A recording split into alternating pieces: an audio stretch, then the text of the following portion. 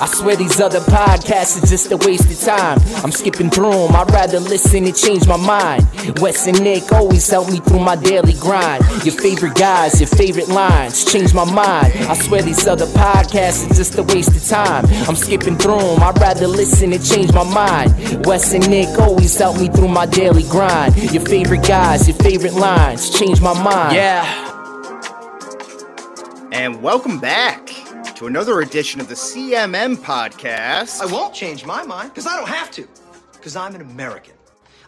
Yes, you are. And I am Wesley Sykes. And in the blue corner, standing in at a 6'1", weighing in at a robust 198 pounds, hailing from Westport, Massachusetts, he is the pitcher who struck out Nick Swisher. It's nasty Nicholas J. Eskfryer, championship challenger for hire. Wow, that was pretty spot on with some of that. The weight, the height, a little off on the height, being generous, but I appreciate it. You know, it's all athletes go a little bit taller there. So I was giving you the who's the Alabama quarterback that everyone's waiting on there? But that guy waiting on Bryce Young's height. Yeah. Okay, but yeah, dude, this was I am very. I should have wrote something for you, but of course I never checked the intro beforehand. That's the beauty of it here. 190. I was being we're about the same size here, but I think you carry a little bit more width. You know, I feel like you're a little more thicker. You got more muscle on the bone there. That weighs more than fat there. So that's where I was. Don't sell yourself short. Wes, you look more jacked on the show at least than I do every time. It's all glamour muscles there. That's kind of what we're working with. It's all glamour muscles. Plus, you get me at the right time. I get very vascular in the evening. So, but we'll talk all about the male physique and more this week because we're discussing maybe back-to-back like best movies of the year so far for us in Creed 3, directed by and starring Michael B. Jordan alongside Jonathan Majors. Tessa Thompson, and we'll give Wood Harris a special shout out in there as well. Okay. www.gov.www/creedthoughts. Check it out. That's just a little teaser that we got going on there talking about Creed 3. I'll turn it up for the actual sounder there. But before we get to all that, be sure to smash that like button, subscribe to us on YouTube, CMM Podcast. Follow us on Twitter, at CMM_podcast. We got at Fry_Guy1 and at myself at Wesley Sykes _ big underscore guys here on the CMM podcast. You can find all of the audio versions of the podcast on Apple, Spotify, wherever. But let's hop right into it. Nick, what song are you walking out to for a championship fight? Of course, these walkout entrances have gotten so huge, not even just in the movies, but IRL. And I imagine you have a little more familiarity with this being a relief pitcher, if I'm not mistaken. You're a relief pitcher in college, right? Primarily, yeah. I did start a little bit here and there, but I was primarily a relief pitcher. But I will say, I had The State of Massachusetts by Dropkick Murphys, of course, basic, but I was in Chicago. You're outside. You had a rep, yeah. Exactly. Did I have Shipping Up? No, I think I did State of Massachusetts 3 out of the 4 years. The 1 year I deviated from it was because of friggin' Ted. I did Flash Gordon, nightmare season. Like it didn't throw that much and just did not go well. So never again. So that was a little too flashy, you think? No pun intended there, but that was like a little too braggadocious, you think? Apparently, it did not work out well for me. Every time I had a couple rough outings, and then every time I came out after that, hearing that song at home, I was like, "Yeah, this was the biggest mistake I could have friggin' made. This was so dumb." If I was to pick it right now, it would be "The River" by Blacktop Mojo, which is a rock song that I just came across a couple years ago, and I'm absolutely in love with it. Okay. I like that. I like that a lot. For a championship fight, this is a song that I go to all the time, and it often gets told to turn it down because it's either too aggressive or too filled with swears. It's just not the right moment. It's by a rapper who I really enjoy, kind of underrated, kind of an older guy, Faramach, and it's called Simon Says. You might remember this from the Blackzilla skit in Chappelle's Show. As a very memorable instrumental beat. But the chorus is essentially just repeated Simon Says get the fuck up. And it's a great, and I think it says asking girls to rub on their titties. You know, it's like very vulgar, but it's just such a great beat. It gets me amped up. I think that would be what I would need to get the juices flowing. But I want to circle back to something really quick. You said that intro that I had for you was mostly correct. I only chose Nick Swisher because it rhymes with pitcher. Did you really strike out Nick Swisher? No, he was before my time. No. Okay. I was going to say that would be pretty cool. That sounds about right, actually. I feel like I was probably in high school when Nick Swisher was like just coming into the league. Yeah. I feel like he's got 10 years on, something like that. Yeah, it's pretty, he's quite a bit older. I think that when I got there, I'm pretty sure Ohio State had named like their field. I don't know if it was this, you know how some teams name like had the stadium name, but then they named the field something different. Sure, yeah. I think they had the field named after him. There was some part of the facility. Oh, he was even a Big Ten guy. I didn't even know that. Oh, okay. Oh, really? No, again, it was just purely off a rhyme. You know, well, that's all. I do have a Nick Swisher story, but I can't share it on the air. I'll share it with you after we get off. I got a Nick Swisher story too. Yeah, I don't care. Ooh. I'll tell you the story. I heard because he was a Cape League guy, so he was stayed at the Wareham Gateman. Someone was housing him here, but I heard that he maybe crashed his scout host family's car, like drunk driving or like a coach's car or something like that, joyriding late at night. He's a big party guy. You know, he kind of seemed to live up to that lifestyle. I don't know how true that is, but that wouldn't surprise me. Since you're already saying it, that is the story that I know. And really? And I believe I know the person. And allegedly, if that happened, I've heard the person who helped him get out of it was my college coach. Oh, no kidding. Okay, yes. So there we go. We got cooperation there. We can go with a headline. That's two legit sources. Yeah. So that's breaking news. Mm-hmm. Yeah. Get the sounder. There we go. Damn, son, where'd you find this? From our lips, apparently, here. But I actually also saw this on Twitter. Now we'll actually get into trending now. TMNT, Mutant Mayhem, Turtle fans rejoice, coming out August 4th. The trailer released today, and just a real quick rundown on the voice actors behind it, because it's a real loaded cast. Although the Turtles, I don't really know all that much. So we got Nicholas Cantu as Leonardo, Shamon Brown Jr. as Michelangelo, Micah Abbey as Donatello, Brady Noon as Raphael, Jackie Chan, here we go with some names here, as Master Splinter, Seth Rogen as Bebop, John Steady as John Cena as Rocksteady. So far, those three feel like spot on. Bebop, Rocksteady, and Master Splinter, great castings. Paul Rudd as Mondo Gecko, Giancarlo Esposito as Baxter Stockmay, and then Ayo Edebiri as April. A little bit of a change there. Yeah, I think that the Stockman casting was good. I think by and large the known names, they did a good job here. And then with the ones that I don't know, like looking at the trailer and everything, I thought they sounded great. Yeah, the trailer looks really cool. The animation looks cool. Again, you're kind of going into that kind of unique animation, maybe a few shades different than like Spider-Verse, but still kind of like that comic book-esque type of feel. Yes. So very, very unique in that. But this is just maybe my naivete with the Teenage Mutant Ninja Turtles here. But Baxter and Mondo Gecko, don't know who they are.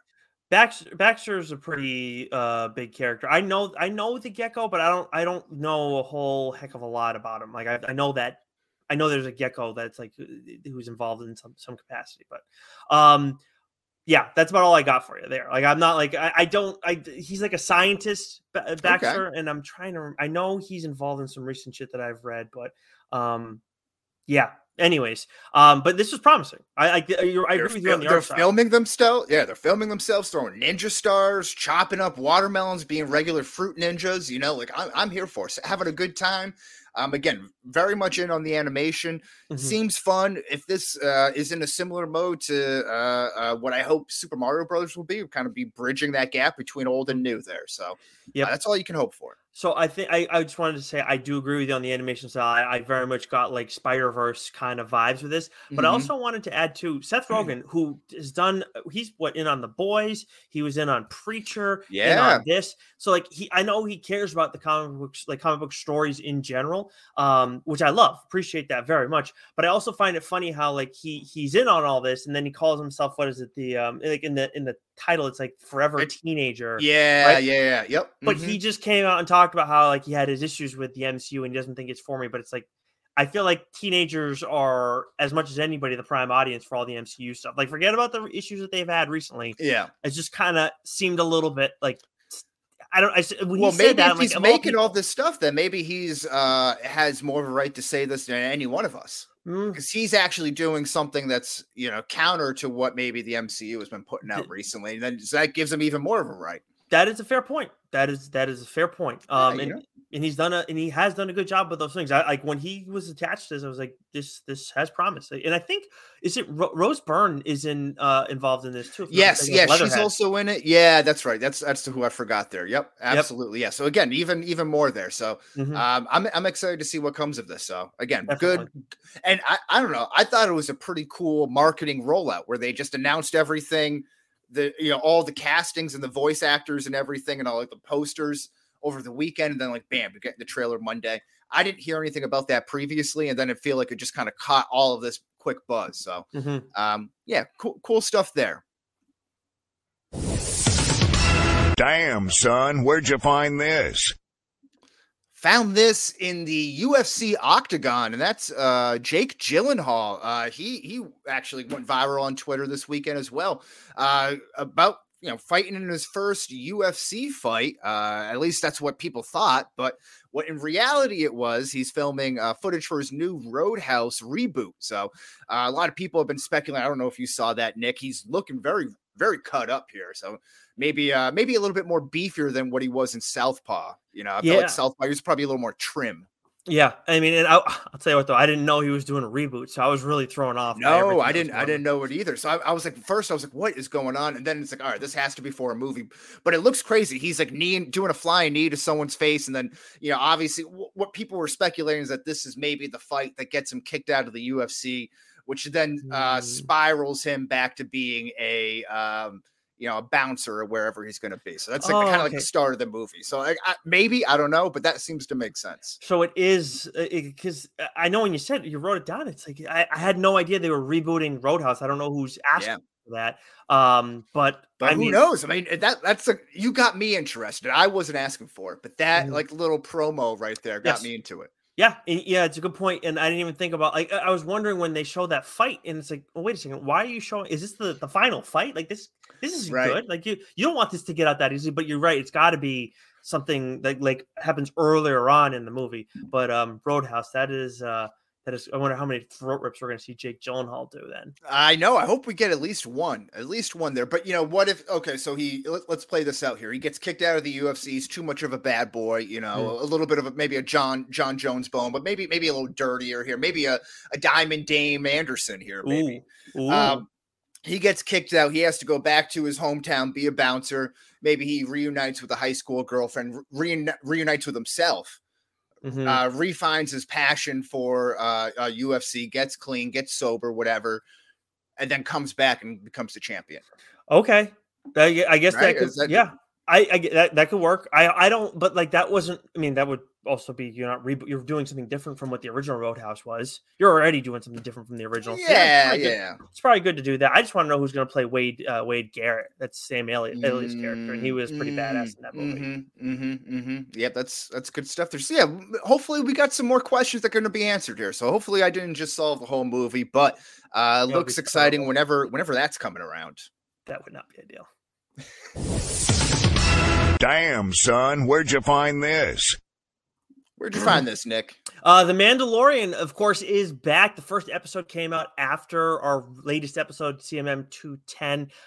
Good return, solid return. It's same tempo as usual with Mandalorian. Love spending time in that world and just hanging out with Din Djarin and Grogu.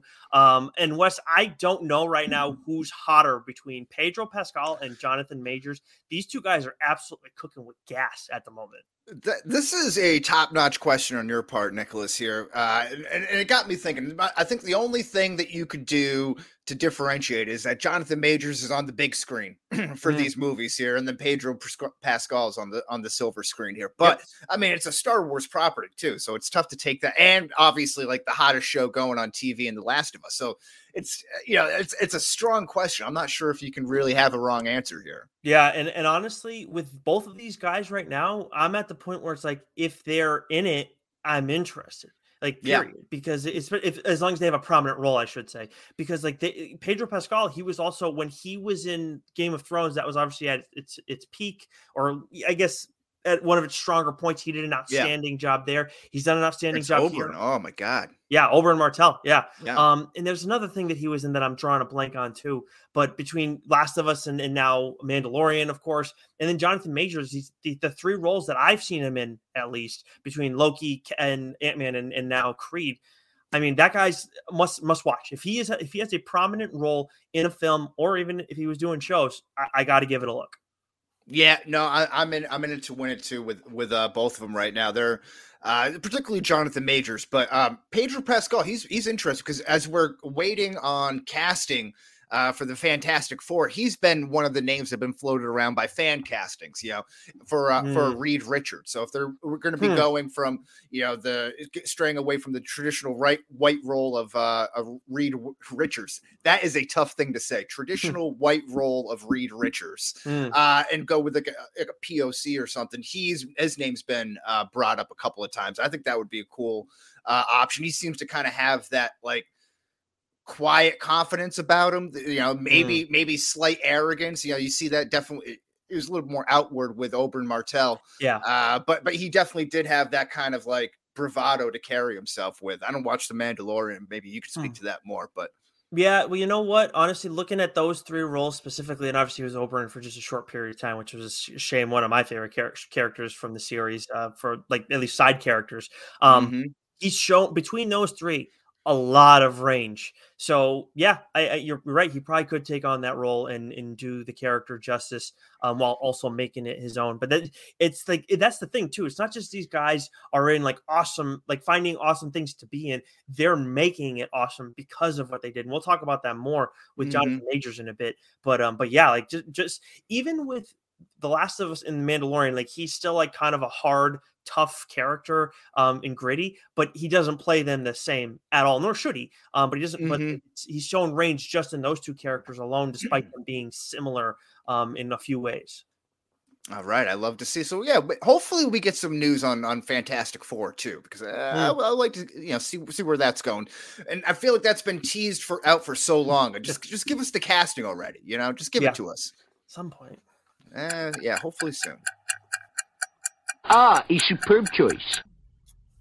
What do we got this week in the comic book minute, Nicholas? All right, so Doc and I do have some fun stuff planned on TLDR. We're going to be talking The Clear and Hellboy the Crooked Man. And for those wondering, Hellboy the Crooked Man is supposed to be the plot of the Hellboy reboot. So I wanted to get in on that while we can. So I'll be talking about that and just kind of the character at large this week. The Clear is one of the series from recently from Scott Snyder. As for books that are hitting shelves this week, from Image, we got Rogue Sun issue 11, part of the Massiverse. DC Poison Ivy issue 10. That recently became an ongoing series. I believe it started out as a mini series, became a maxi series, which is like 12 issues. And then now it's just an ongoing title because it is done so well. And then also I've gotten a chance to look at both of those and been reading those titles, really enjoy them.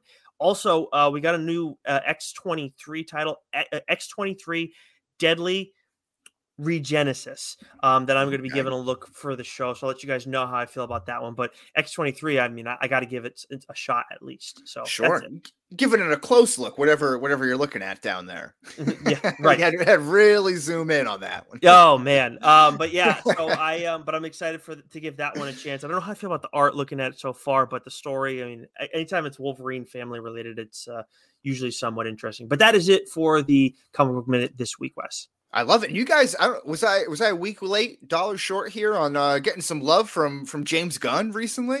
Oh yeah, that was that was kind of surprising, wasn't it? Yeah, right. Was yeah. that a retweet, a like, or what was that? It was a like, but you know what's funny is I never knew likes to like have that much of an impact on people seeing it, but no, that one had a pretty significant impact on it.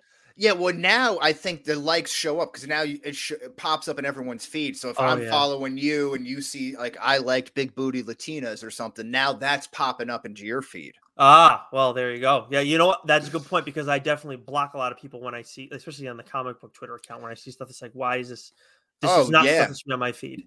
Yeah, and even now, because now you get the following for you too, so that's like even a whole other thing. And it's like the default. So it's like the default is the for you, right? Yeah. So it's so annoying, man. It's just like give me the people I want to follow, and I'll find other people through various ways. Right. Yeah. It's like I've already curated my list for me. You don't need to tell me what's for me. Yeah. It's so annoying, and it's just like yeah. Anyways. Yeah, let's get to the main topic here. Maybe listen to the sounder all the way through if I got the sound up right. Let's see here. www.creedthoughts.gov.www/creedthoughts. Check it out.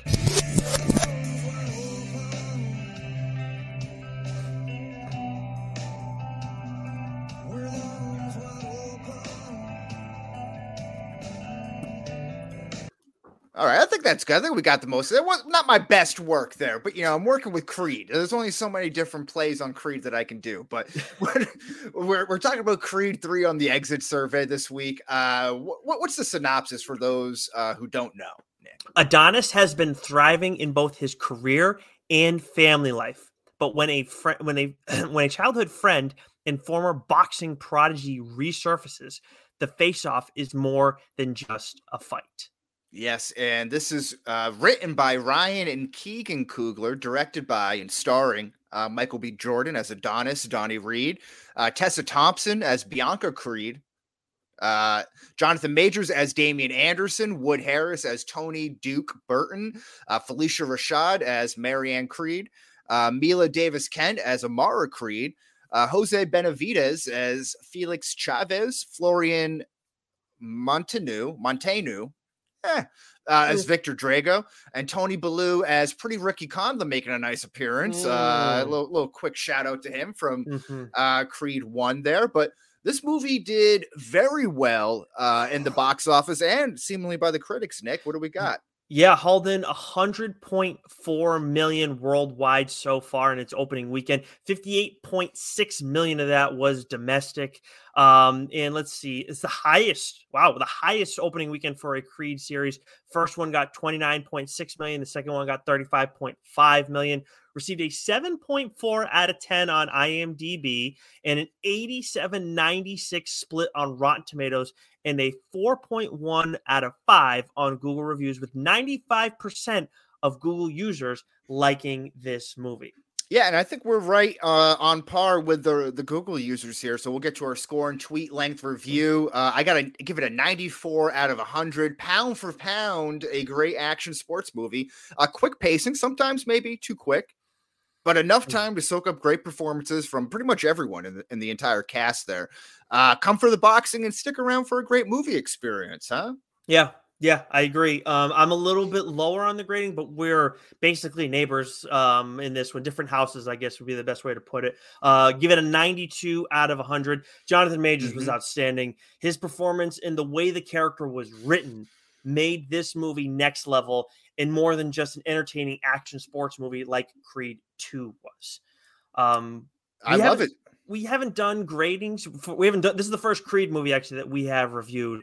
I'm not going to put you on the spot to give me your grades because I don't know what my second Creed movie is, but I feel like the first one was probably in the 96 range. And that was kind of my barometer where it was like, okay, I have that at 96. This was really good.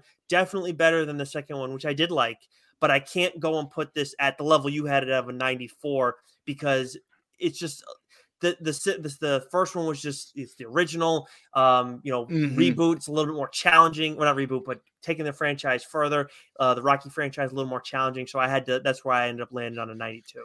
Yeah, and I could see that too. This might be recency bias for me, but I thoroughly enjoyed not only the movie, but the movie experience, the theater as a whole. I mentioned this in our group chat after. This was the first movie that people clapped at that I was a part of at the end. That maybe it was Top Gun Maverick, but definitely Endgame. Which I haven't been in that type of a theater where the consensus was like really jacked up. And then even during the fight scenes, you're hearing the people going, "Ooh," and kind of like jumping out of their seats and that sort of thing. So it's like people were really into this, which I think had an effect on me. I think it kind of has an effect on everyone when like everyone's kind of vibing at the same time like that, right? But I'd have to go back and watch the original Creed to see kind of where that stands, because it does, like you said, a lot more of heavier lifting of kind of picking up where Rocky left off, and which was kind of like at a dead end, by Rocky V, Rocky Balboa, and kind of reviving the whole franchise and making it its own. So, you got to give it credit for that. But, first time through, there's very little to hate about this movie. And for a trilogy, you can't say that too often. No, I agree. And I mean, coming off of the first one too, where it was like, this is, we'll get right into the exit survey questions. Coming off of the first one, the second one, where it was like, it was good, but not as good as the first one, which I mean is to generally be expected. But you add Jonathan Majors to the mix. I think an interesting story. Wes, did you think that this movie lived up to the hype and anticipation? Yeah, exceedingly so. I mean, I think everybody was excited to see Jonathan Majors here and kind of see what he was going to be able to do. And to me, that met expectations, kind of exceeded that too. And I think what makes every great Rocky or Creed movie is the villain, right? Is the foe, the opponent that they're going up against. And every bad one you can point to, it's like, the guy's not that good. But, so I think that Majors is a major role here, to kind of use a bad pun, in making this movie so memorable, so good. 100%. Yeah, and I mean, and we can get into, I'll also get into that in a bit, but I just want to say I agree. Like, it definitely exceeded it. Because I came into this, like, just seeing different reactions, critics and stuff. And I think I saw Screen Rant tweeted out, or maybe it was on Facebook or whatever. But like this was like, this got a good grade from, I don't know if it was Rotten Tomatoes or IMDb, but then I saw some of the other gradings and I was just like, wait a second, what the hell's going on? Like, Rocky Balboa was rated higher than like Rocky 3 or Rocky 4. I mean, I get Rocky 4 is not like a great film necessarily, but it's just like Rocky Balboa was like bad. It is legitimately good for one thing, and it is that quote. Otherwise, It is just bad. The only thing you could argue is maybe it's better than 5, and even then, I got to rewatch to confirm that for sure. So, but yeah, it definitely exceeded expectations for me. Yeah, exactly. The only reason why it might be better than 5 is because it's filmed better. It's better, like, cameras, it looks better, it sounds updated. It's just like a cleaner watch. But like, other than that, I'm not sure. But yeah, I'm with you on that. Who is the more menacing figure? Before we really dive into the movie here, we'll stick on Jonathan Majors for a second. Diamond Dame Anderson or Kang the Conqueror here, because of course playing maybe villains. Are they? Is Diamond Dame a villain in this? That maybe that's another question here. That's a great point. I think that when we get to unanswerable questions, maybe, but it's as I'm watching this, obviously we just saw him as Kang, and I'm impressed with him as an actor so much right now, and I'm just like, so I'm watching to see, trying like catch where he's different, where he's similar more so, I guess, to Kang, because it's just, we see so many actors who we enjoy, and it's like, yeah, but we like them because they're good at this one thing. Like Brad Pitt, like we like him a lot, but he's good at like this, and this is what he does, and that's pretty much it.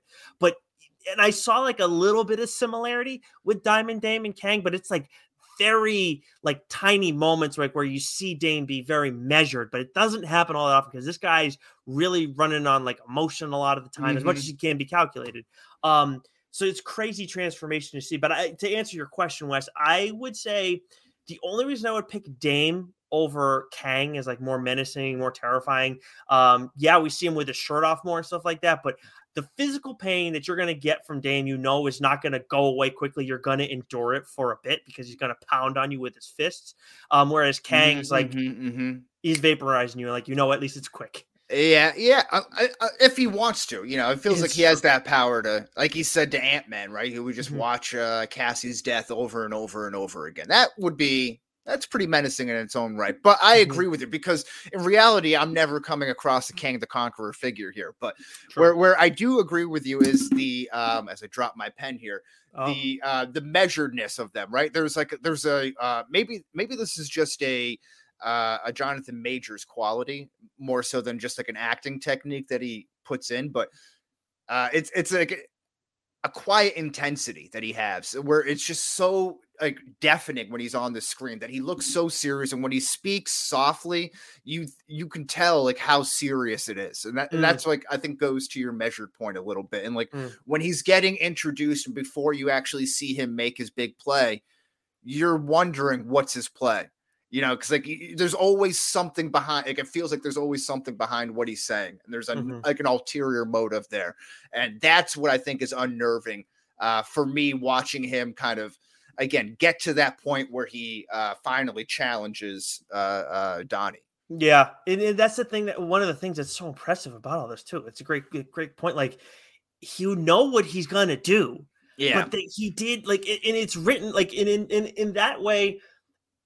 Yeah, the writing was well done because it's so obvious like that it's gonna come, but you just like you're waiting for it to happen and waiting for it. And it's just like so that's why like I said the writing earlier was so well done because like it's obvious and it's obviously all the advertising and everything like that, but it still was compelling every single step of the way. How are we going to get there? Right? That's exactly. The ride was definitely enjoyable. I'm with you on that one.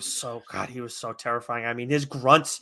Honestly, I'm listening to his grunts and I'm like that kind of sounds like M'Baku. Like it was like, what the hell's going on here? It was terrifying. I know. Yeah. And he had a weird way of boxing too with his blocks. I don't know. Like, it was just, and he had very unorthodox style. But yeah, it was definitely fun to watch there.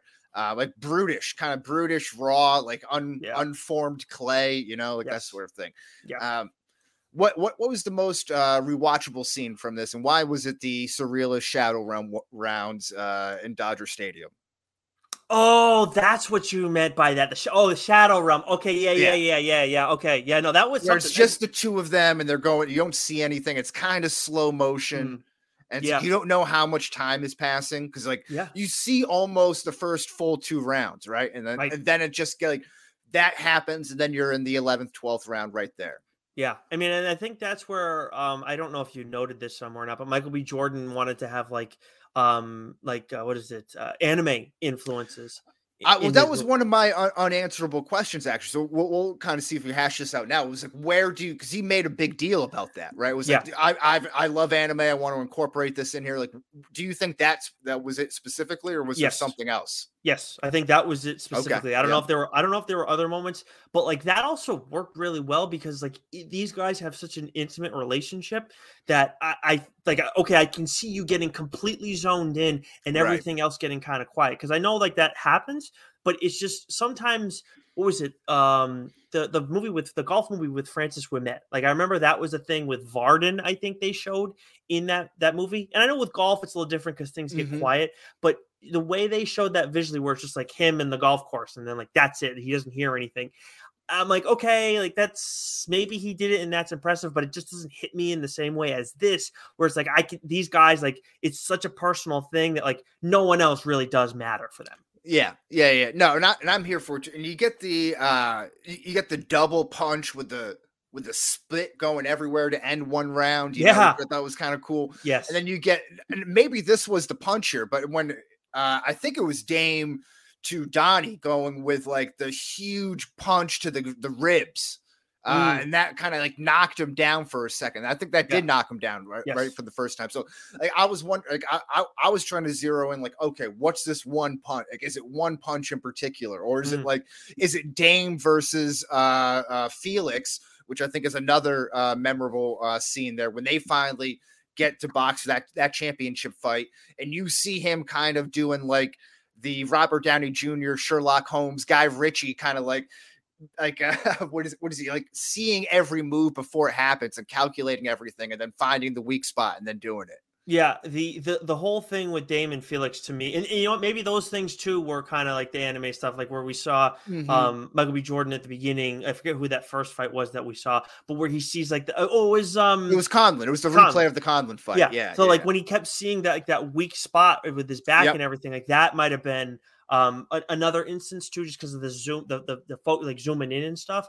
But you know, you bring up the Dame versus Felix fight.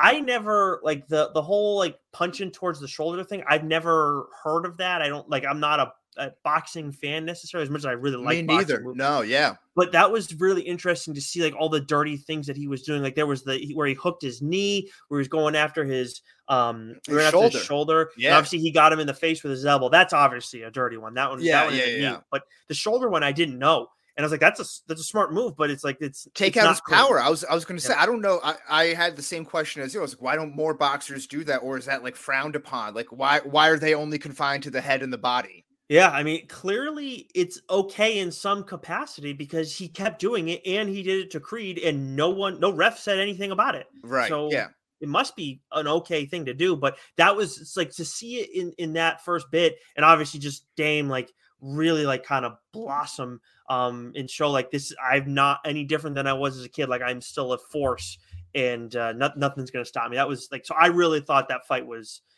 might have been my favorite fight of the movie. And it was really cool coming out like that too, because like, and then you see like even the cuts, and I think they talked about this in the promo of the movie, that was aside from that anime style of boxing that they wanted to incorporate, it was also some just really cool camera work and showing the fights too. Because you see like pulling out the mouth guard, and like his molar comes out, and you kind of see it kind of pull it, and you almost kind of feel it, you hear it, and you kind of feel it at the same time. So it was very cool. And like, again, other things like that just made it really, like you mentioned, like the footwork and kind of like deading the arm and the shoulder, and then kind of like lifting up his shoulder and punching the armpit too, like getting like both sides of the socket there to kind of take out that power. Again, I don't know the legality about it, but that is like super old man smart shit, like that's like old man to why, like I can't beat you with my size or strength, but I'm going to do these little things and just kind of like get you every time. Yep, 100%. That's kind of what it felt like in a way. And then let's see what else. The training montage. I know you're always a big fan of those. Yeah, but my one complaint is that I feel like they featured this in the promos a lot for it, is that we get Dame working out on the beach, like Muscle Beach sort of thing. Like I thought those were some of the cool scenes, and you get that, but like only in cuts. I would have just liked a little more of that, Very small. Like him doing the rope lat pull-ups on the ropes like that. Like that was badass. That was crazy. Yeah, and you got to think that Jonathan Majors is doing that all himself, right? Like maybe there's certain things that he's not like with like dumbbell or barbell weights on the side, but. I listened to an interview of him, prep for the movie, said that he was 4% body fat, and that he's like carrying around 4%, but a little bit heavier currently. So he's like, it's a lifestyle thing. So like, again, nice. I'm sure all these guys are on some sort of, little extra help to a degree. Yeah. But I think that, they're also committed to it too. Yeah. That would make sense. I mean, he's a friggin' moose. Let's see what else. Oh, for me, I know you're going to talk about this later too, but for me, like the walkouts were awesome. Oh my God. Yeah. James was the best though. Like he came out to Nipsey Hussle, of course, the late Nipsey Hussle. That song is a banger. And it works for him too, right? Yeah. Oh yeah. The tempo of it, he's like, so it's so locked in on it. The best one's Felix though, coming out with the Mexican mask and all the smoke, and then he's got like the Dias de los Muertos on either side of him and all that stuff. Like very cool entrance walking out there. Although he did have the poncho on for just a little bit too long, a little bit too long in the ring. Got to take that off. Objectively, that was definitely the best like produced. But I did something about like simple, like I'm down to business, and that's kind of like how Dame was. Like he was it epitomized him for sure. Yes, exactly, and maybe it did with Felix too.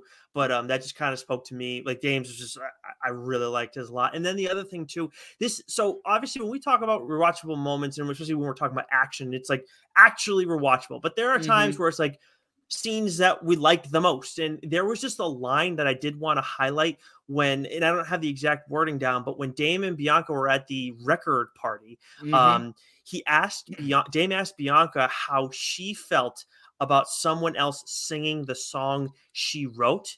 And, he says it to Donnie later, like, you live my life. But hearing him say in that moment, that's an amazing line. And that's like saying, like, letting us know, yes, that like he is going after Donnie, but he's being like calculated about it in some ways, and maybe trying to be divisive with other kind people. Of revealing his plan, right? Yes. And I just thought that was such an awesome way to put it. So I loved that line. I agree with you. I love that. I would have liked a little more of that storyline kind of coming through in the sense where that you see more of Dame being jealous of Donnie's life, because we see it a little bit when they come over for dinner and they're hanging out at Donnie's house. They see it a little bit at the party and stuff, but you don't get it all that much, and like I think it to build up that understanding to the audience that this guy is really pissed, because like you're kind of viewing it in a sense through like Donnie's eyes. Like you don't really know how much like how resentful Dame actually is until he comes out and does it, right? So like if you're just kind of like omnipotent as the audience looking back, and you can see both sides kind of plotting and like stewing, all that kind of like, maybe you see Dame going back home into his like shitty apartment. You see that once or something like that. Yeah, like him going back, getting maybe harassed from his PO or something that shows him kind of like struggling while Donnie is still kind of thriving, like just to kind of build that up, because I did find that really compelling. Yeah, that's a good point, because he's Dame is like he's made out to be a cool character, an interesting character, all this stuff, and like and it's kind of wild how they're able to live so, like, don't get me wrong, we have moments with Dame, but it's like every time he's with Donnie is when we zoom in on Dame more so, other than like you said, the one time we see him the few times we see him elsewhere. So yeah, it's kind of actually surprising how they were able to do so well in that regard. With that character, make him so interesting, when it's like, we've seen where some of the best villains, like they get a lot more screen time, where we get more of their story. It's not like the Joker's like an exception, but that's kind of wild. I didn't even think about that. Yeah, no, it's interesting stuff. So we mentioned the fight entrances for what will age the best. I love the casting of young Diamond Dame. I thought that was a really cool character, and see that fight come in, and like to see that line checkmate kind of come back into play after that Golden Gloves fight or whatever, that underground boxing fight that he wins as a kid, and then you see it later with the checkmate that Donnie says when he's fighting Conlon again, right? When you're talking about that scene too, find the weak spot. There are some good young actors out there, man. Like I know we've like it's. I feel like I heard Mac and Goose say it more about like being critical of like child actors, and like I definitely can be. I'll tell you what though, young Diamond Dame was good, and I think of the kid, was it Ashtray? Is that right? From the what's that show on HBO, the one about the teenagers and the drugs and all that stuff? Euphoria. Yeah. The little Asian kid, I think. Yeah, that kid's great. And then I can't remember. Those are two that kind of just stand out to me. But I don't think I'm with you. Often. Yeah. No, Laura Keeney was great as a kid. I don't think she's a kid anymore though. Well, the other thing is like, there's only so much. I'm not really keeping up on the young Hollywood actors that are coming up either. Right. So it's like, I'm not watching Nickelodeon to see the next big It star or Disney Channel or something. It's some of those things like, you just kind of age out of. It's tough to kind of keep track of. Daphne Keane. I mixed up her name, X-23, with the actual character's name. Yeah. Yes. But sorry, I need to clear that up. But anyways, yeah. I loved the actors on screen chemistry. I thought Tessa Thompson, Michael B. Jordan, they work really well together. Obviously, Jonathan Majors and Michael B. Jordan worked well together. So I thought Majors and Tessa Thompson, like that scene that you just spoke to a few minutes ago, I thought they had really good chemistry. I love Wood Harris, everything that he's in, he does an awesome job in. So character stinks though. Like he's a total dink, man. He's right though the whole time. That's true. That is actually very true. But he doesn't. I think he called it right from the beginning. I just feel like every time he does, like the character, like I think Wood Harris does a good job. It's like the character is just so frustrating every movie. Ugh, God. Yeah, and when this comes back, maybe you get a little love for this one. There, I like Dame calling Wood Harris's character Lil Dookie. Yeah. Wait, why you get quiet, Lil Dookie? Keep talking. Yeah, like that's good. That's a good nickname. That was really good. That was just a really good moment too. Again, I don't know if it's improvised or written, but it's like you see him off panel and you think he's gone off screen. Excuse me, and then just boom pops back up. It's very real. That felt like it's very like an I think that can actually happen in life. And just to add on to all this too, for me, the number one thing that I think for this movie when it comes to what will age best, I think just Jonathan Majors as a box office draw. Period. Yeah. Kinetic presence, kinetic on-screen presence that you can really relate to. And again, it's like that, like quiet intensity. That's the only way. Like you see it on screen, and you just kind of like buy whatever he's selling. Anytime he's right now, whatever next movie he's in, guaranteed I'm going to see it. Guaranteed. Yeah. And he's in, and like he'll have probably a 2-movie leash on that. And if he does well in the next one, again, next 2 movies, guaranteed I'm going to see him. He's that good. That said, some things that might age the worst. How about Felix and Donnie, and maybe even Damien for that matter, being heavyweights? Oh, you know what? I meant to look up what the being weight heavyweights. I don't see Don. I looked at the heights of these guys. Donnie or Michael B. Jordan's listed at 6 feet. I don't believe that. Well, it's over 200 pounds for, I guess, I don't think that's accurate either. I think. Look up the WBO weights. I Google searched it the first time. Okay. WBO. That's I'm not seeing. What is a? Okay, here we go. 224 junior heavyweight. Oh no, wait. Yeah, no, 224 pounds. Oh, is the weight limit? Sorry. It's like not, of course, another thing's just displaying very easily. Yeah, because I saw 200 pounds as a heavyweight. I don't believe that to be true. Like, I don't know. I like 200 pounds, maybe because these guys are so muscular. Pounds. Okay, so I don't know. Looking at BoxLive or Box.live. Okay, I'm looking at that. Yeah, I see that too. Yeah. So heavyweight obviously goes up to unlimited amount, and it looks like the next weight under that cruiserweight, and at 200 pounds is the max there. So that's it. So it's like once you get to 201 or 200, whatever, then you're heavyweight. I guess. I don't know, but they just don't. Is it just maybe I'm wrong then? But I didn't buy it. They don't look like the John Bones Jones. I know that's UFC, or like the I don't know. Well, I don't think who's a heavyweight. John Jones, I don't think was heavyweight until recently, actually. Yeah, but you just see, he fought this weekend though. He looked like a big guy. Yeah, no, 100%. He was a heavyweight this weekend. Okay, so I agree with you on Creed. Like he doesn't, and I feel like they called him light heavyweight originally. So that was the other thing. Like in the first two. Yeah. I think it was the first movie because he was not like it wasn't straight up heavyweight. I don't think.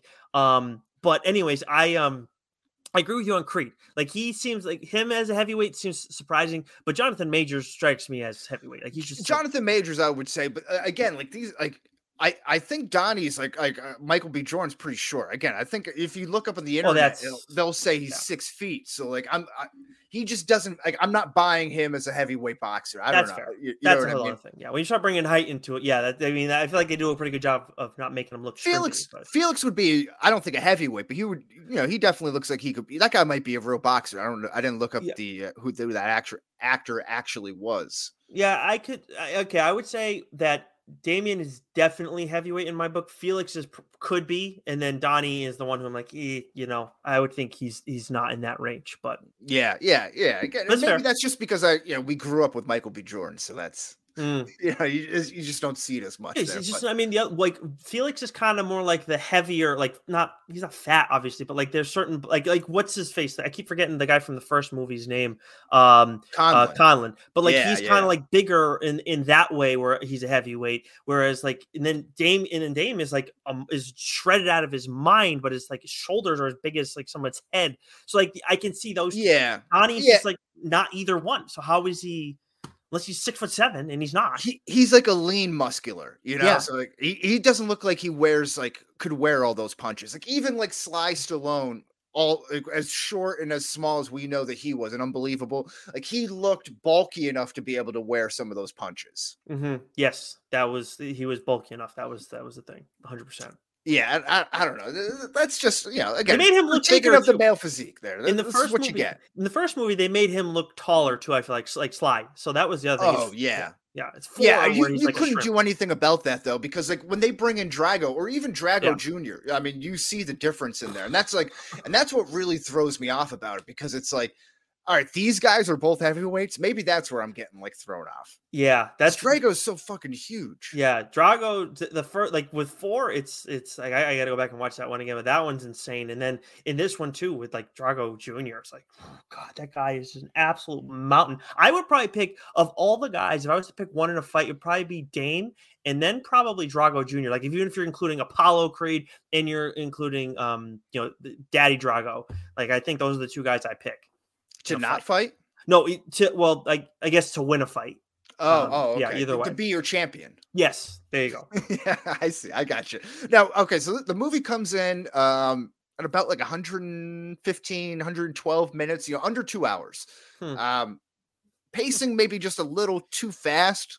Maybe. I felt like we got to that final fight scene pretty quickly. I actually like visibly looked down at my watch. I was like, oh shit, this is it? Like we're already getting to the end here. I think that speaks to the fun ride. You know, those, you know, time flies when you're having fun, all that stuff. But it just didn't feel like we got there.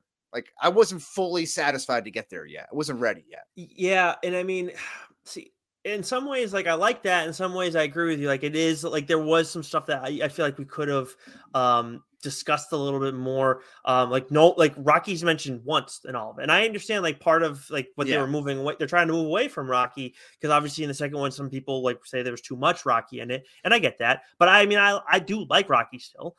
Just you don't need him in there. Just it's the Rocky franchise. It's the Rocky universe. Let us know a little more of how he passed. And then the other thing too was like Bianca, like we hear her talk once about how like she's had her own struggles with her career, and she was such an important character in the first one. And I get it, she took a little bit more of a backseat in the second one, but it's just like we're just going to gloss over that like powerful statement that she kind of made and this transformation that she's made. I know this is all about Creed and Dane, but like I do find her character interesting. So I don't know how you would have done that in this movie, because there's more to be done with Dane that you made some good points about earlier, but I just felt like that's an interesting thing that could have been explored as well.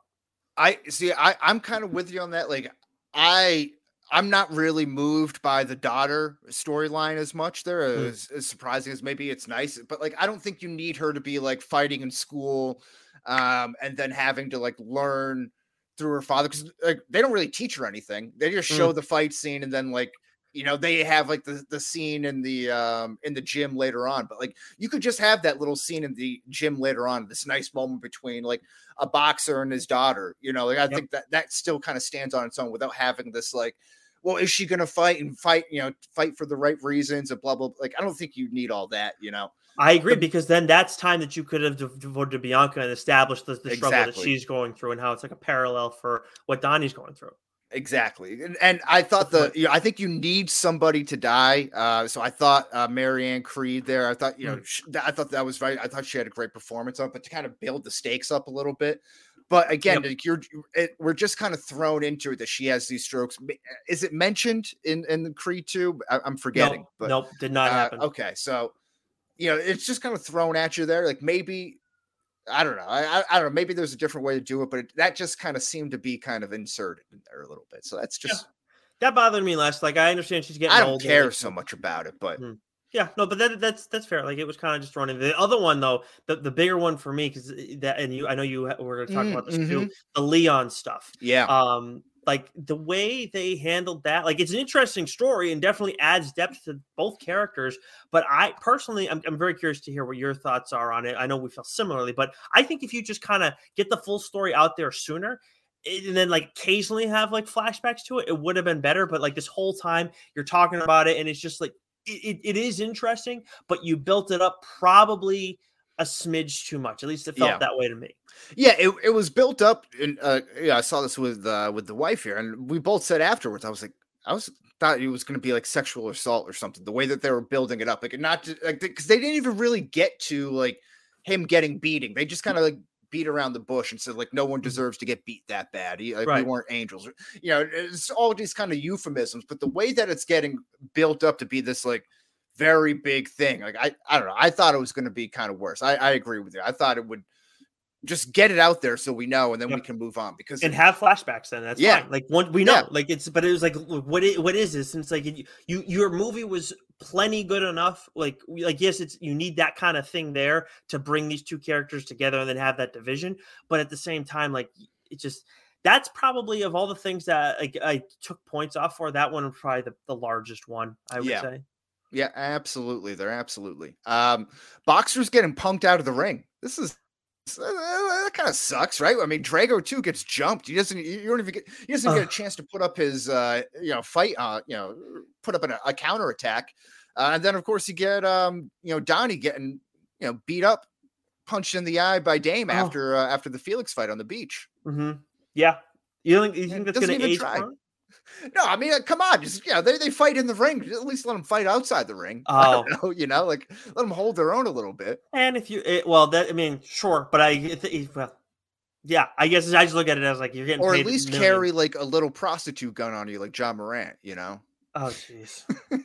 Good Lord. Just a little tiny. The little side note. I mean, a lot of people are making this joke because it was like so tiny. I didn't even notice the gun in the video the first time when I went through it.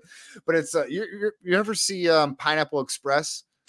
No. There's a scene where Danny McBride and Seth Rogen are loading up with all these guns to right before their big final sequence there, and Danny McBride takes out this little tiny gun. He's just rubbering it. He goes, "This is from when I used to be a prostitute." And it's like that's all I could think of the whole time there. But I digress. So yeah, I would like to see some of the boxers hold their own outside of the ring there in an unsanctioned fight. So how about Donnie going on First Take and then asking Damian to not do it this way, quote unquote, when Dame calls in? So like I don't understand this at all. Like Michael B. Jordan, Donnie Creed calls calls Stephen A. Smith, is like, "Yo, let's do this. I want to talk to you about something." Pretty much, I'm going to challenge Dame out, on live air to a championship fight. And then Dame beats him to the punch, and he's like, "Nah, man, don't do it like this." Yeah, it's that the whole bit was kind of like, eh. Yeah, but Dame was great in it, and he's like, "No, man, that's not how live TV works. We're already doing it." I was like, "This guy's awesome." Yeah, yeah, that was not the like. So there was a lot of good writing, and specifically with Dame, but clearly not without some flaws between this and the Leon stuff. Come on, man, don't do it like this. And he's like, he was just about to drag him on live TV with Stephen A. Unanswerable questions. We got some good ones here. Why don't you hit us up with the first one, Nick? Well, I mean, I kind of talked about it before, but was there a way to share more about the way Bianca's career was developed? Because like I think you actually laid out a good way to go about it, like at least the struggle, but I don't know how far we can go with it with that little bit of time. Yeah, because it seems almost like a little bit of like an out of character moment for Tessa Thompson when she kind of has that that like emotional outburst, right? Because she seems so sure of all her decisions and so like confident in everything, and then it just kind of breaks. It feels kind of like out of nowhere. Yeah. But yeah. So to get like a little bit more of that would have been good. Yeah, and it's just an interesting character for me personally. But anyways. Is there a way to work in Rocky without making a bigger deal about it? Is he on the team? Do they speak to him at all? Like get advice? Is he gone? Like has he passed? Do we know that you mentioned that a couple minutes ago? Yeah, and I just assumed back to that. I just assumed he had passed. See, I didn't think. I don't think we're told, right? Because I don't think he just goes to Vancouver to see his son at the end, right? Of Creed 2. Yeah. Oh, it looks like it's no. Based on what I'm seeing, no, he's cancer, but he was like in remission or something. What yeah, it looks like the case. Yeah, no, Rocky's still alive. Huh. Yeah, so I don't know. They reference him, and they certainly don't need to put him in. I don't have a huge issue with, but they just work him in somehow. I mean, just let us know what's going on with him. Like, act like he's not. Just be like, whatever, bye. No, like I just like to hear at least what's going on. Then that's it. Move on.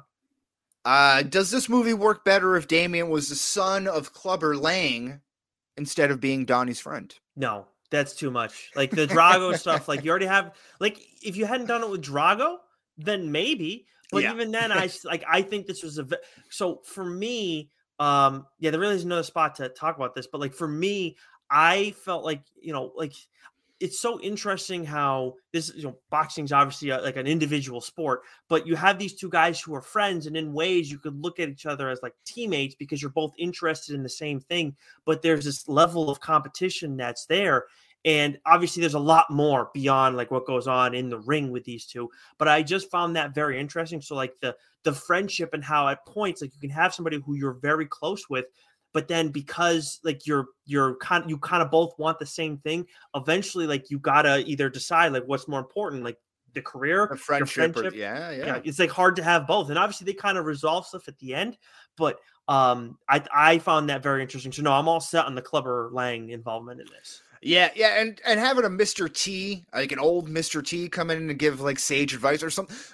I'm not sure how well that works. Maybe he could be like a Lonzo Ball type of character, which could be interesting. Not Lonzo Ball, but you know what I'm talking about. No, LeVar Ball, yeah. LeVar Ball. Yeah. No, but that'd be funny. But that could be kind of funny. But no. They did this right here. Yeah, 100%. Speaking of that, though, Wes, where is Ivan Drago? Because we see Victor a couple times. Yeah, maybe he's back in the Ukraine. Maybe he's trying to liberate. Maybe that's after. Yeah, maybe that's what it is. He's got his hands full. Just no sight of him at all. And I mean, and no mention of him, nothing. Not that like Victor was like at the center of everything, but it's just like don't see him once. No, maybe he's teaming up with Vitaly Klitschko and running their own battalion over there in the Ukraine. Vitaly Klitschko is like a mayor of Ukraine. Oh, okay. Is that the guy? One of the Klitschkos. He was a former heavyweight champion of the world. Oh, in real life, yeah. Okay, so it's not the okay. It was a joke.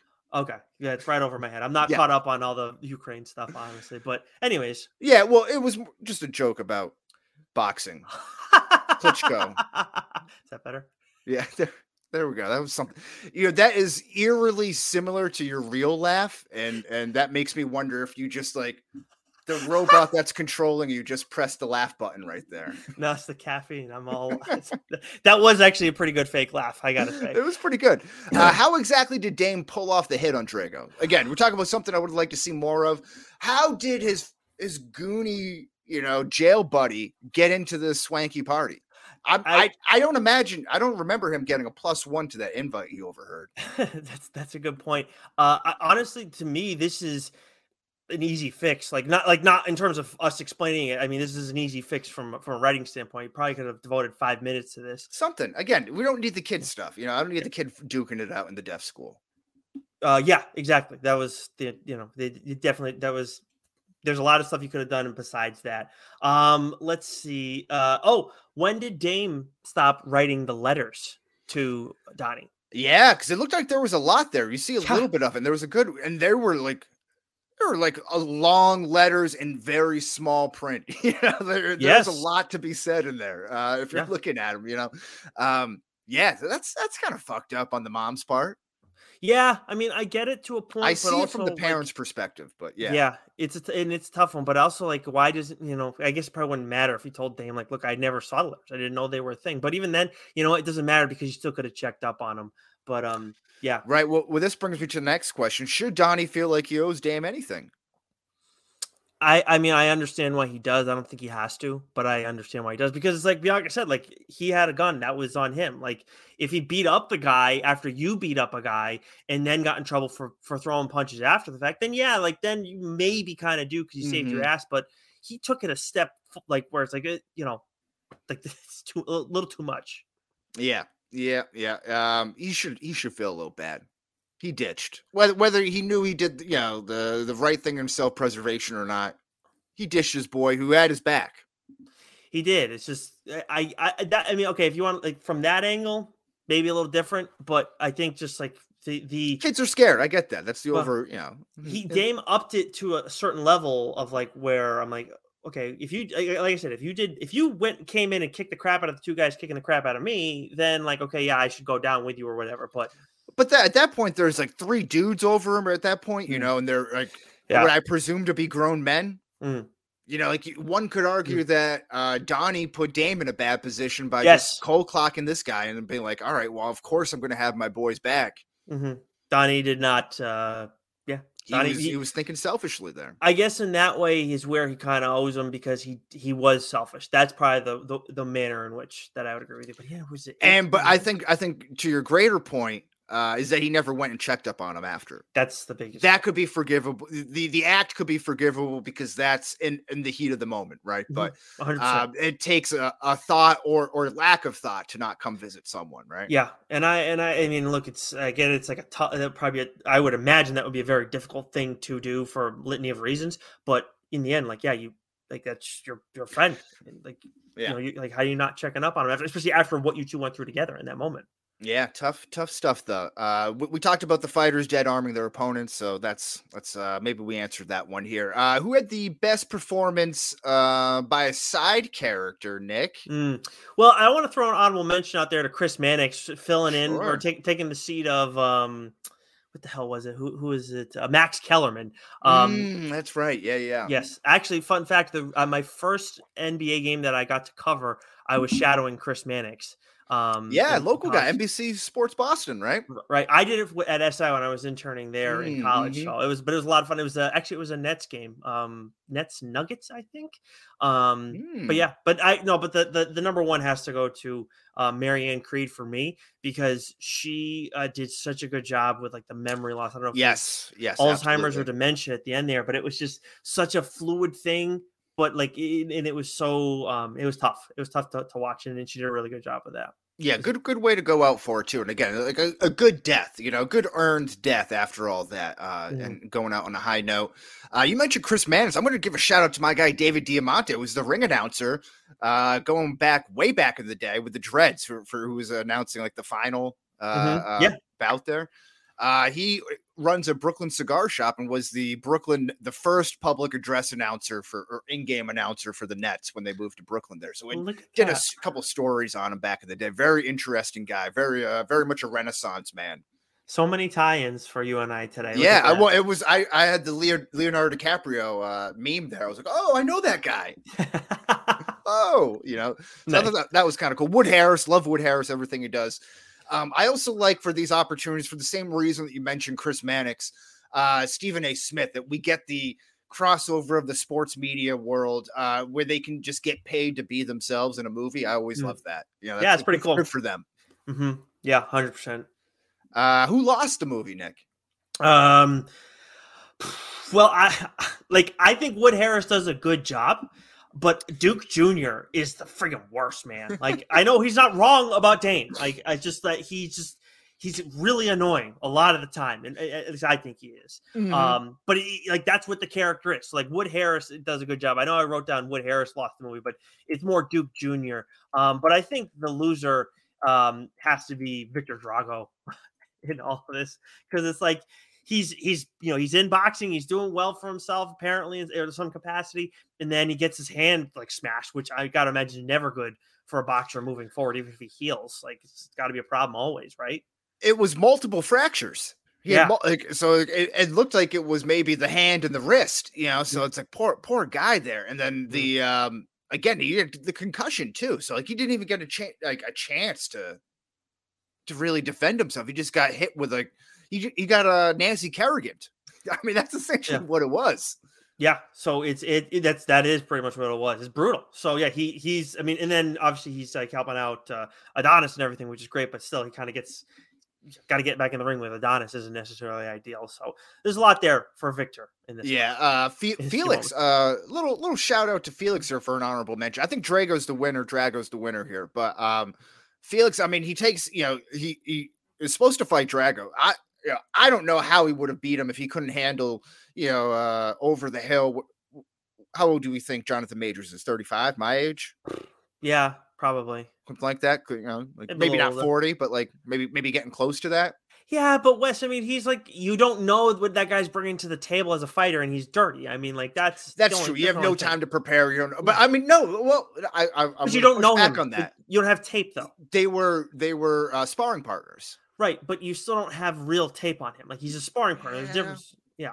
Like, I mean, I'm not saying he wouldn't have had a tough time with Drago still, but it's just, I don't know. I think it's a lot different. It's not, you have no idea what this guy's actually like as a fighter. Clearly, no one did. But he gets tuned up. I mean, he gets tuned up by Dame to the point where he's like knocked unconscious or may, I guess, get like drawn out on a stretcher. Then you see him in the fight against Creed, and he's just like sitting with the family all cool again. Like, I don't know. You think he's just seemed fine with it? He seemed fine, and I think in the end it kind of showed like Donnie made a mistake and it unraveled because I thought the mom was going to be like, "No, fuck you, Donnie." Like you. Well, I thought that like she was very outspoken too. She was kind of like a loser, but then she kind of gets to the back burner. She like as soon as he gets beat, she's off the screen. You know what I mean? You don't see you don't hear from her again. Yeah. And the way that she was kind of like inserting herself into everything like early on, like into the decisions that Duke was making, kind of into Donnie's ear about kind of decisions. She seemed to be like kind of like a marionette, and then she's just gone. Yeah, it's That's surprising. Yeah. It's surprising, like how she was just totally like she's gone, and then when she shows up again, it's like everything's good. Like I have no problem with them being at the fight, but it's just like everything's totally fine. We just completely brush it over. Again, I get it. Like Donnie made a mistake, and he's probably owned it in some capacity, but I don't know. I just like the way the mom went about it originally. It's like I don't think she'd just be okay with it like overnight like that. And I know it was over a period of time, but it felt like overnight for us as viewers. Yep, I'm with you here. Do I need to ask this question? Who won the movie? Come on, Jonathan Majors, right? Yeah. Absolutely. Quick shout out Michael B. Jordan though as a director.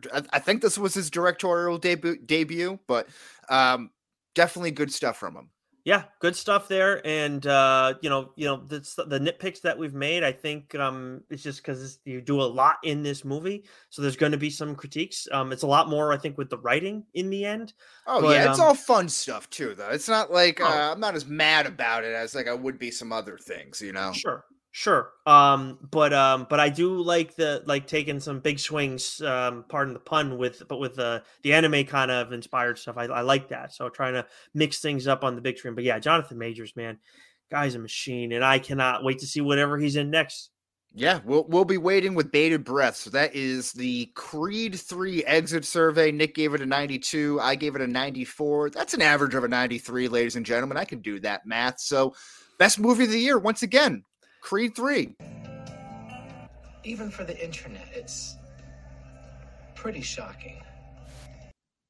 All right, that was the rest of that quote that I didn't play, but you get the idea here. Let's take it on over to the Discharge Depot because the train is leaving the station, ladies and gentlemen.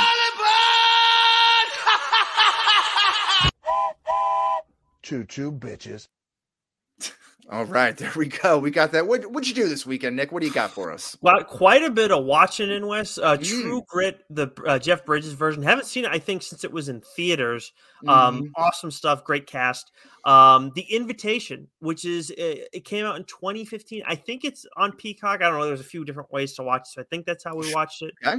But it's like a cult psych thriller. If you're into either of those things, cults or psych thrillers, I recommend watching it. Lauren and I really enjoyed it. Is this a movie or yes, it is a movie? Okay. Yeah.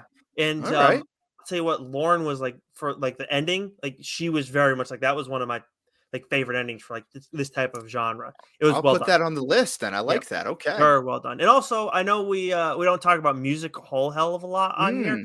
But the new Morgan Wallen album came out. One Thing at a Time. It is, of course, country music. Came out on Friday. I'll tell you what, it has quite a few good songs and some that people probably be familiar with if you listen to country radio enough. But all around, like a really good album and one that it's got like 36 freaking songs on there, which is insane. So some that have been around for a bit, but you can just turn that thing on and just you put it on shuffle, let it ride, whatever. Just a ton of quality songs. No skip album. Is that what you're saying? Yeah. I mean, I'm sure like I'll iron out more and like some songs will be like included on playlists for me down the line. But like there's one in particular that stands out, Thought You Should Know, but they're, but in general, like I'm very comfortable right now, just letting it play, put it on, let it play. And I can relax listening to that whole album. Okay. So this makes a little more sense to me. Okay. So I saw something on Barstool going viral, Barstool Sports on Twitter. It was like, who is more popular, more recognizable name, Aaron Rodgers and Morgan Wallen? It was like some sort of debate. And I was like, who the fuck is Morgan Wallen? I'd literally never heard of that name before. So I was like, this can't be a real debate. But now that makes sense. I mean, I didn't know if Morgan was a guy or a girl. Like wasn't sure if it was like a women's soccer player or something. Like I didn't know what was going on. No, but I mean, I'm still kind of, I know who Morgan Wallen is. I knew Morgan Wallen before this album, but I'm kind of surprised that that's a question too. I didn't know. I guess if he's a country singer, that's just something I don't pay attention to at all. Yeah, he's got a lot of good songs. He's got quite a few good songs, but I guess I don't know. You know, the problem is that like we are more like sports people in ways where it's like just I think like athletes are a little more like famous or popular than maybe the average person. Even like Aaron Rodgers, like he's not like Peyton Manning or Tom Brady, but he's almost in that like household name, you know. I think Aaron Rodgers is for better or worse is himself a household name. Double check, like he's got it's true. Yeah, there's like good and bad. Like he's like been like out there quite a bit. The vax stuff too. Yeah, that's been across. Yeah, dating history, everything. So I don't like. So that's just like not that Morgan Wallen's not a name. It's just. I don't know. Yeah. So I thought that was, but it's weird because I think that happened within the last week, probably whenever the album got released. So that would make sense. But it's just weird how it all kind of coincides at once. Speaking of coinciding all at once, is a great cast in this movie that I never heard of. That's on Netflix. This Is Where I Leave You, 2014 movie. It's kind of like a family dramedy type of thing. Father dies and then all the family has to come together and sit Shiva. And then it's a dysfunctional family starring Jason Bateman, Tina Fey, Adam Driver, Corey Stroll, Rose Byrne, Jane Fonda, Timothy Olyphant, Dax Shepard. Big cast, so it's just kind of like a family dramedy. We watched it Sunday night, the wife and I. So it was a good watch. I enjoyed it. That must have just got added. I think so. It was a top 10. It was like, in the top 10 list for Netflix. Because as I'm seeing the trailer, I mean the movie poster for it online, like I recognize like that whole thing with the family sitting in a row. The other thing I watched too, did you watch the Murdaugh videos like that? Jules did, yeah. So she was kind of filming me in on it, but it was crazy. I told her when the news broke that he was guilty of the double murder, and she was like, no shit, and then immediately went to Googling it and everything. Yeah, it was. I think it was a 3-episode like miniseries thing. I don't know if they're going to do a follow up, but that was very well done. Very interesting. Well, I don't know how you pronounce it, but there is like some study of looking at someone's face and then knowing whether they're good or evil. It's like I've heard of that. Yeah, it's like physiognomy or physiognomy. I don't know how you pronounce it, but yeah, like those guys are guilty. whatever it's called, they have it. Gotcha. Because the kid looked like a menace. Yeah, the younger son absolutely did. I'm trying the older one not quite as much, but the younger son, yeah, absolutely. Yeah. Because the one, like Jules only told me bits and pieces, but he seemed like a real angry kid. He was a loose cannon and a half. It was something. I wasn't gonna watch it either, but like, no, I was gonna watch it. I did right off the rip. I thought the trailer was very interesting. Yeah, that was. I think there's another one on HBO Max too called Low Country. It's also on them. That makes sense. Yeah, Low Country. Yeah.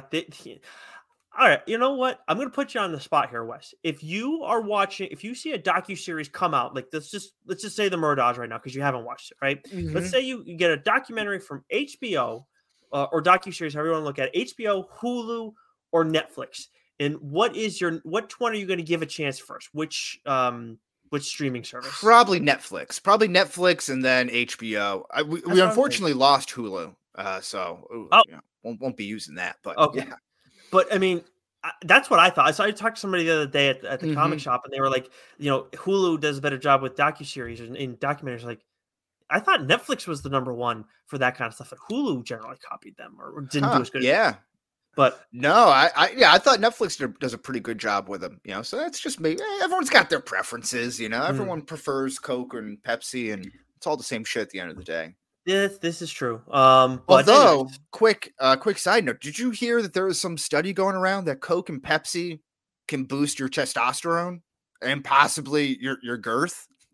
No, I don't believe that for a second. No, that's been making the rounds. That is that is interesting. I don't think I'm going to test that one out anytime. Yeah, exactly. I feel like there's like pretty strong science that drinking your calories isn't good for you. This is how Coke and Pepsi make their move to be relevant again. Yeah, this is just big soda. Just big soda. Just what are those things called? I'm gonna blank on it. I don't know. It's too bad. Yeah, You know- I'm an idiot. you know, Let's just go. Think about it for a second. I'll take everybody through this week in the DSG. So we got The Last of Us episode 8 just came out. Dork is going to be talking about that. Of course, the finale is coming up soon, and we'll get to that on our end shortly. Mac and Goo, we got the I Think You Should Leave bracket that Billy D worked so hard to put out. Been listening to that episode. Not done yet. A lot of votes on that already, too. Yeah, awesome stuff. And let's see, but PCP, probably why Billy D wanted to do some stuff with Mac and Goo, they continue their protest on podcasting. TLDR, I mentioned earlier, we're doing Clear and Hellboy, The Crooked Man, so an all Dark Horse issue this week. I've heard it both ways. Is season 5 episode, I think, did they just do 13? I didn't update that, so it's either 13 or 14. They're talking about Psych. If you like that show, listen to them. As for the streamers, you can find Doc on Twitch at Backcracker. You can find Shime at Shime Time. And then Dork does all of their video game playing over on the #Dork YouTube page. Now, for our next week's episode here, so we've done a little bit of changing on the fly, and I want to propose to you one more minor change on the fly here. So we were going to do, if you've been following along, original versus sequel, Creed 3, Rocky 3, right? So, but we're like, all right, well, what if we got so amped up on the fighting. Nick was like, what if we do the top 10 fighting movies here? Mm-hmm. What if we put together a fictional fight card? Ooh, and then have people vote on them. Yeah, so then maybe we don't have to watch all of those movies, but we can kind of put together some of again, Jean-Claude Van Damme from First Blood or something like that against Jackie Chan against, but they all have to be from the fighting, boxer against boxer, UFC, that sort of thing. So we'll come up with our own card beforehand. So it could be like martial artist, mixed martial artists, like UFC, heavyweight boxer, featherweight, whatever, things like that. Yeah. Oh, yeah. Or even if it all is just mixed martial arts, why we think maybe it's all just in the octagon, and then their specific styles go up against one another there. So it's almost like going back to our 1v1, 2v1 or something like that. But maybe I'm just getting too crazy here. So, put a pin in it. Let me know. Yeah. I think that we should discuss this when we wrap this up, because I think that we could maybe do both. Keep it simple. Okay. So we're going to be doing some fighting stuff next week. We'll do of us the finale. We're going to do that after everybody else, give you guys a little more time to marinate on it and give ourselves a little more time to marinate on it too. Yes, but we will be back, same bat time, same bat place, as always. Stinky.